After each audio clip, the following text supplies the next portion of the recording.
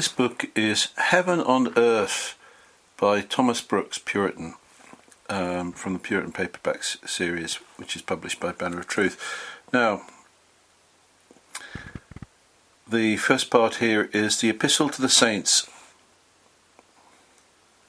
To all saints that hold to Christ the head, and that walk according to the laws of the new creature, grace, mercy, and peace be multiplied from God the Father through our Lord Jesus Christ. Beloved in our dearest Lord, you are those worthies of whom this world is not worthy, Hebrews 11:38. You are the princes that prevail with God, Genesis 32 verse 28. You are those excellent ones in whom is all Christ's delight, Psalm 16 verse 3. You are his glory, you are his picked, culled, prime instruments, which he will make use of to carry on his best and greatest work against his worst and greatest enemies in these latter days. You are a seal upon Christ's heart. You are engraven upon the palms of his hands. Your names are written upon his breast, as the names of the children of Israel were upon Aaron's breastplate. You are the epistle of Christ. You are the anointed of Christ. You have the spirit of discerning. You have the mind of Christ. You have the greatest advantages and the choicest privileges to enable you to try truth, to taste truth, to apply truth, to defend truth, to strengthen truth, to uphold truth, and to improve truth. And therefore, to whom should I dedicate this following discourse but to yourselves? You have the next place to Christ in my heart. Your good, your gain, your glory, your edification, your satisfaction, your confirmation, your consolation, your salvation hath put me upon casting in my little might into your treasure. Beloved, you know that in the time of the law God did us kindly accept of goats' hair and badgers' skins, of turtle doves and young pigeons, they being the best things that some of his children had then to offer. As he did accept of gold, jewels, silk, and purple from others. I hope you will show the same godlike disposition towards me, in a kind accepting of what is offered in this treatise, to your wise and serious consideration.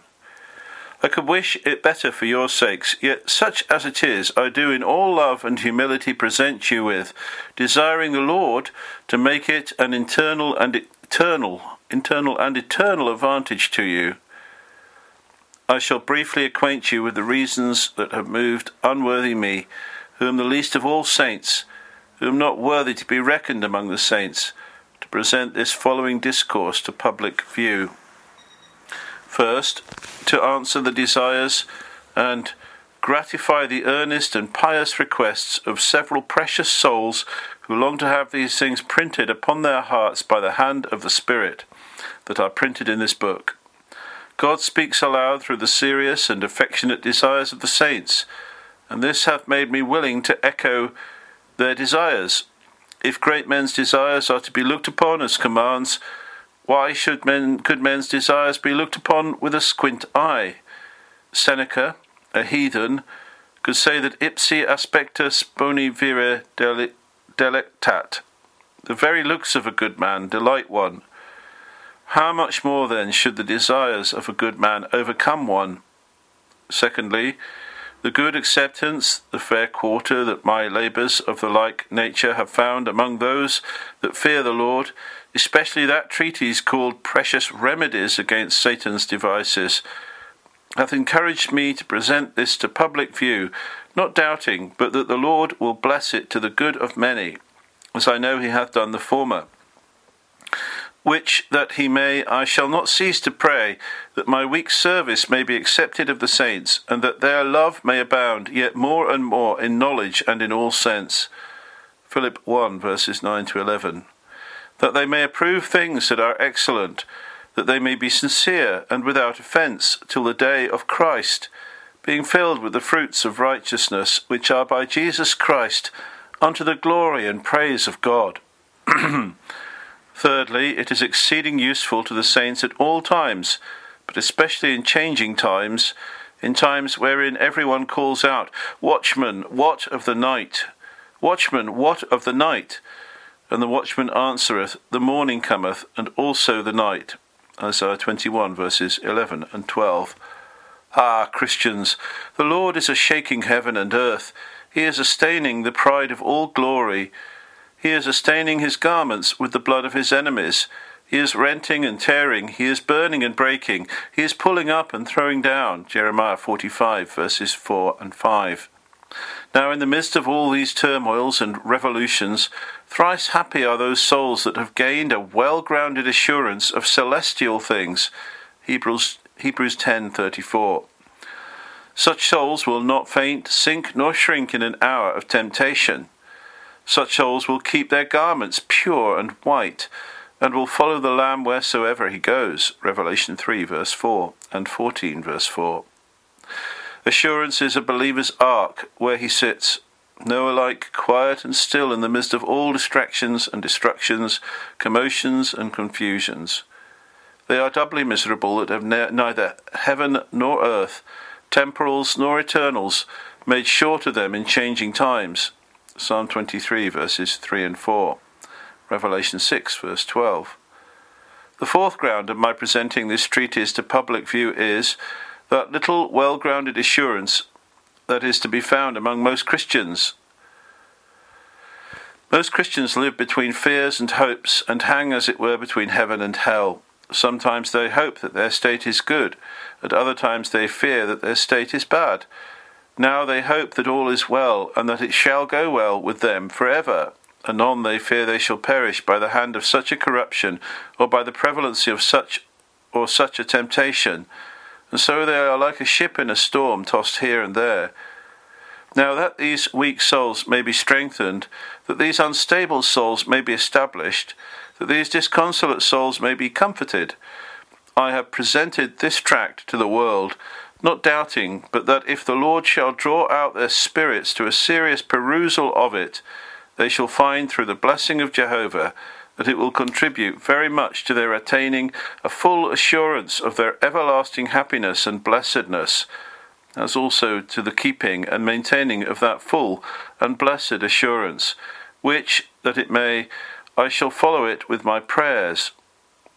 Fifthly, I have published this following discourse, remembering that my life is but a vanishing vapour, James 4, verse 14, and that the time of my sojourn in this world will be but short, Psalm 39, verse 12. My man's life is so short that Austin doubteth whether to call it a dying life or a living death. Man's life is but the shadow of smoke, the dream of a shadow. This present life is not vita sed ad vitam, life but a motion, a journey towards life, Bernard. The life of a Christian is rather via, journey, than vita, life. A step towards life rather than life. A step towards life rather than life. Yet do I believe that that is not a death, but life that joins the dying man to Christ. And that is not a life, but death, that separates the living man from Christ. I know I shall not speak long to friends, saints or sinners, therefore I was the more willing to take the opportunity of preaching to you when I am dead. As Abel by his faith, he being dead yet speaketh, Hebrews 11 verse 4. So this treatise may speak and live, when I shall return to my long home and fall asleep in the bosom of Christ. Christ's prophets and apostles, though they are now in heaven, yet by their doctrines, examples and writings, they still preach to the saints on earth. Ziska desired his skin might serve the Bohemians in their wars, when his body could do no more. Oh, that poor I, that have been but a little serviceable to the saints in my life, might by this and my former weak labours be much serviceable to them after my death. Books may preach when the author cannot, when the author may not, when the author dares not, yea, and which is more, when the author is not.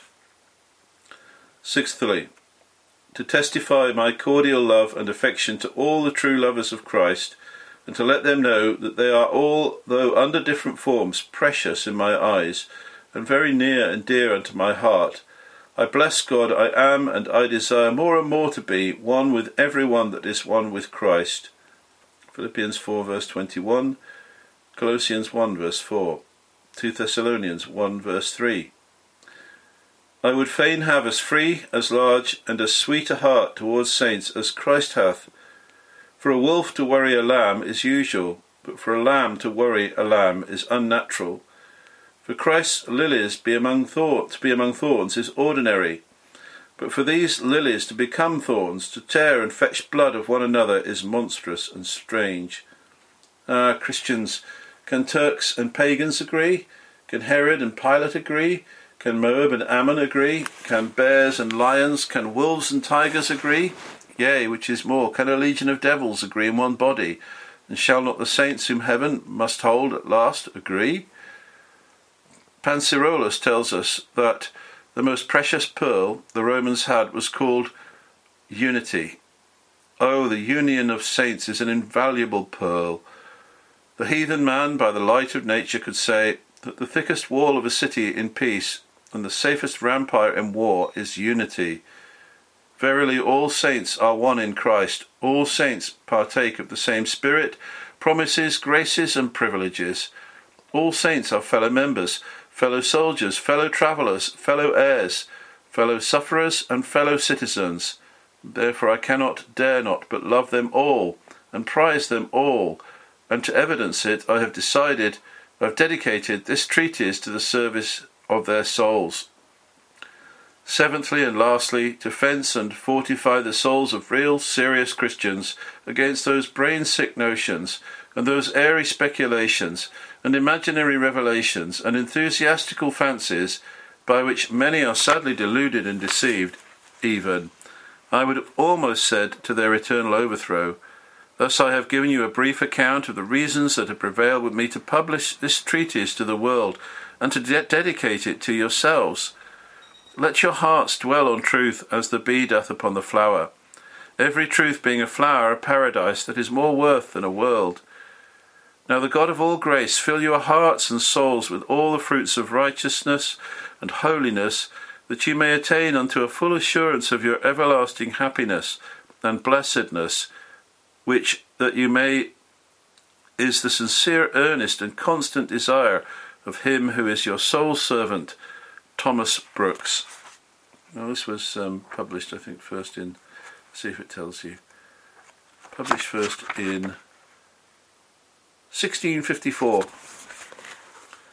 The next little section here, just very short, is the preface. The preface, touching the nature of assurance. To be in a state of true grace is to be miserable no more. It is to be happy forever. The soul in this state is a soul near and dear to God. It is a soul much beloved and very highly valued of God. It is a soul housed in God. It is a soul safe in everlasting arms. It is a soul fully and eminently interested in all the highest and noblest privileges. The being in a state of grace makes a man's condition happy, safe, and sure, but the seeing and knowing of himself to be in such a state is that which renders his life sweet and comfortable. The being in a state of grace will yield a man a heaven hereafter, but the seeing of himself in this state will yield him both a heaven here and a heaven hereafter. It will render him doubly blessed, blessed in heaven and blessed in his own conscience. Now assurance is a reflex act of a gracious soul, whereby he clearly and evidently sees himself in a gracious, blessed and happy state. It is a sensible feeling and an experimental discerning of a man's being in a state of grace, and of his having a right to a crown of glory, and this rises from the seeing in himself the special, peculiar and distinguishing graces of Christ, in the light of the Spirit of Christ, or from the testimony and report of the Spirit of God. The Spirit bearing witness with his Spirit that he is a son and an heir apparent to glory. Romans 8:16 and 17. It is one thing for me to have grace. It is another thing for me to see my grace. It is one thing for me to believe and another thing for me to believe that I do believe. It is one thing for me to have faith and another thing for me to know that I have faith. Now assurance flows from a clear, certain, evident knowledge that I have grace and that I do believe. Now this assurance is the beauty and top of a Christian's glory in this life. It is usually attended with the strongest joy, with the sweetest comforts, and with the greatest peace. 'Tis a pearl that most want, a crown that few wear. His state is safe and happy, whose soul is adorned with grace, though he sees it not, though he knows it not. Assurance is not of the essence of a Christian. It is required to the bene esse, the well-being, to the comfortable and joyful being of a Christian, but it is not required to the S of being a Christian. A man may be a true believer and yet would give all the world were it in his power to know that he is a believer. To have grace and to be sure that we have grace is glory upon the throne. It is heaven on this side heaven. But more of these things you will find in the following discourse to which I refer you. And this is really, really interesting. A person can be a Christian yet lack assurance. A person can be a Christian yet not see it. A person can be a Christian and have saving faith in Jesus Christ, yet struggle at that point of assurance. This is really important. It's of interest to every Christian. And I think the coming pages are going to be very interesting. Very good. Amen.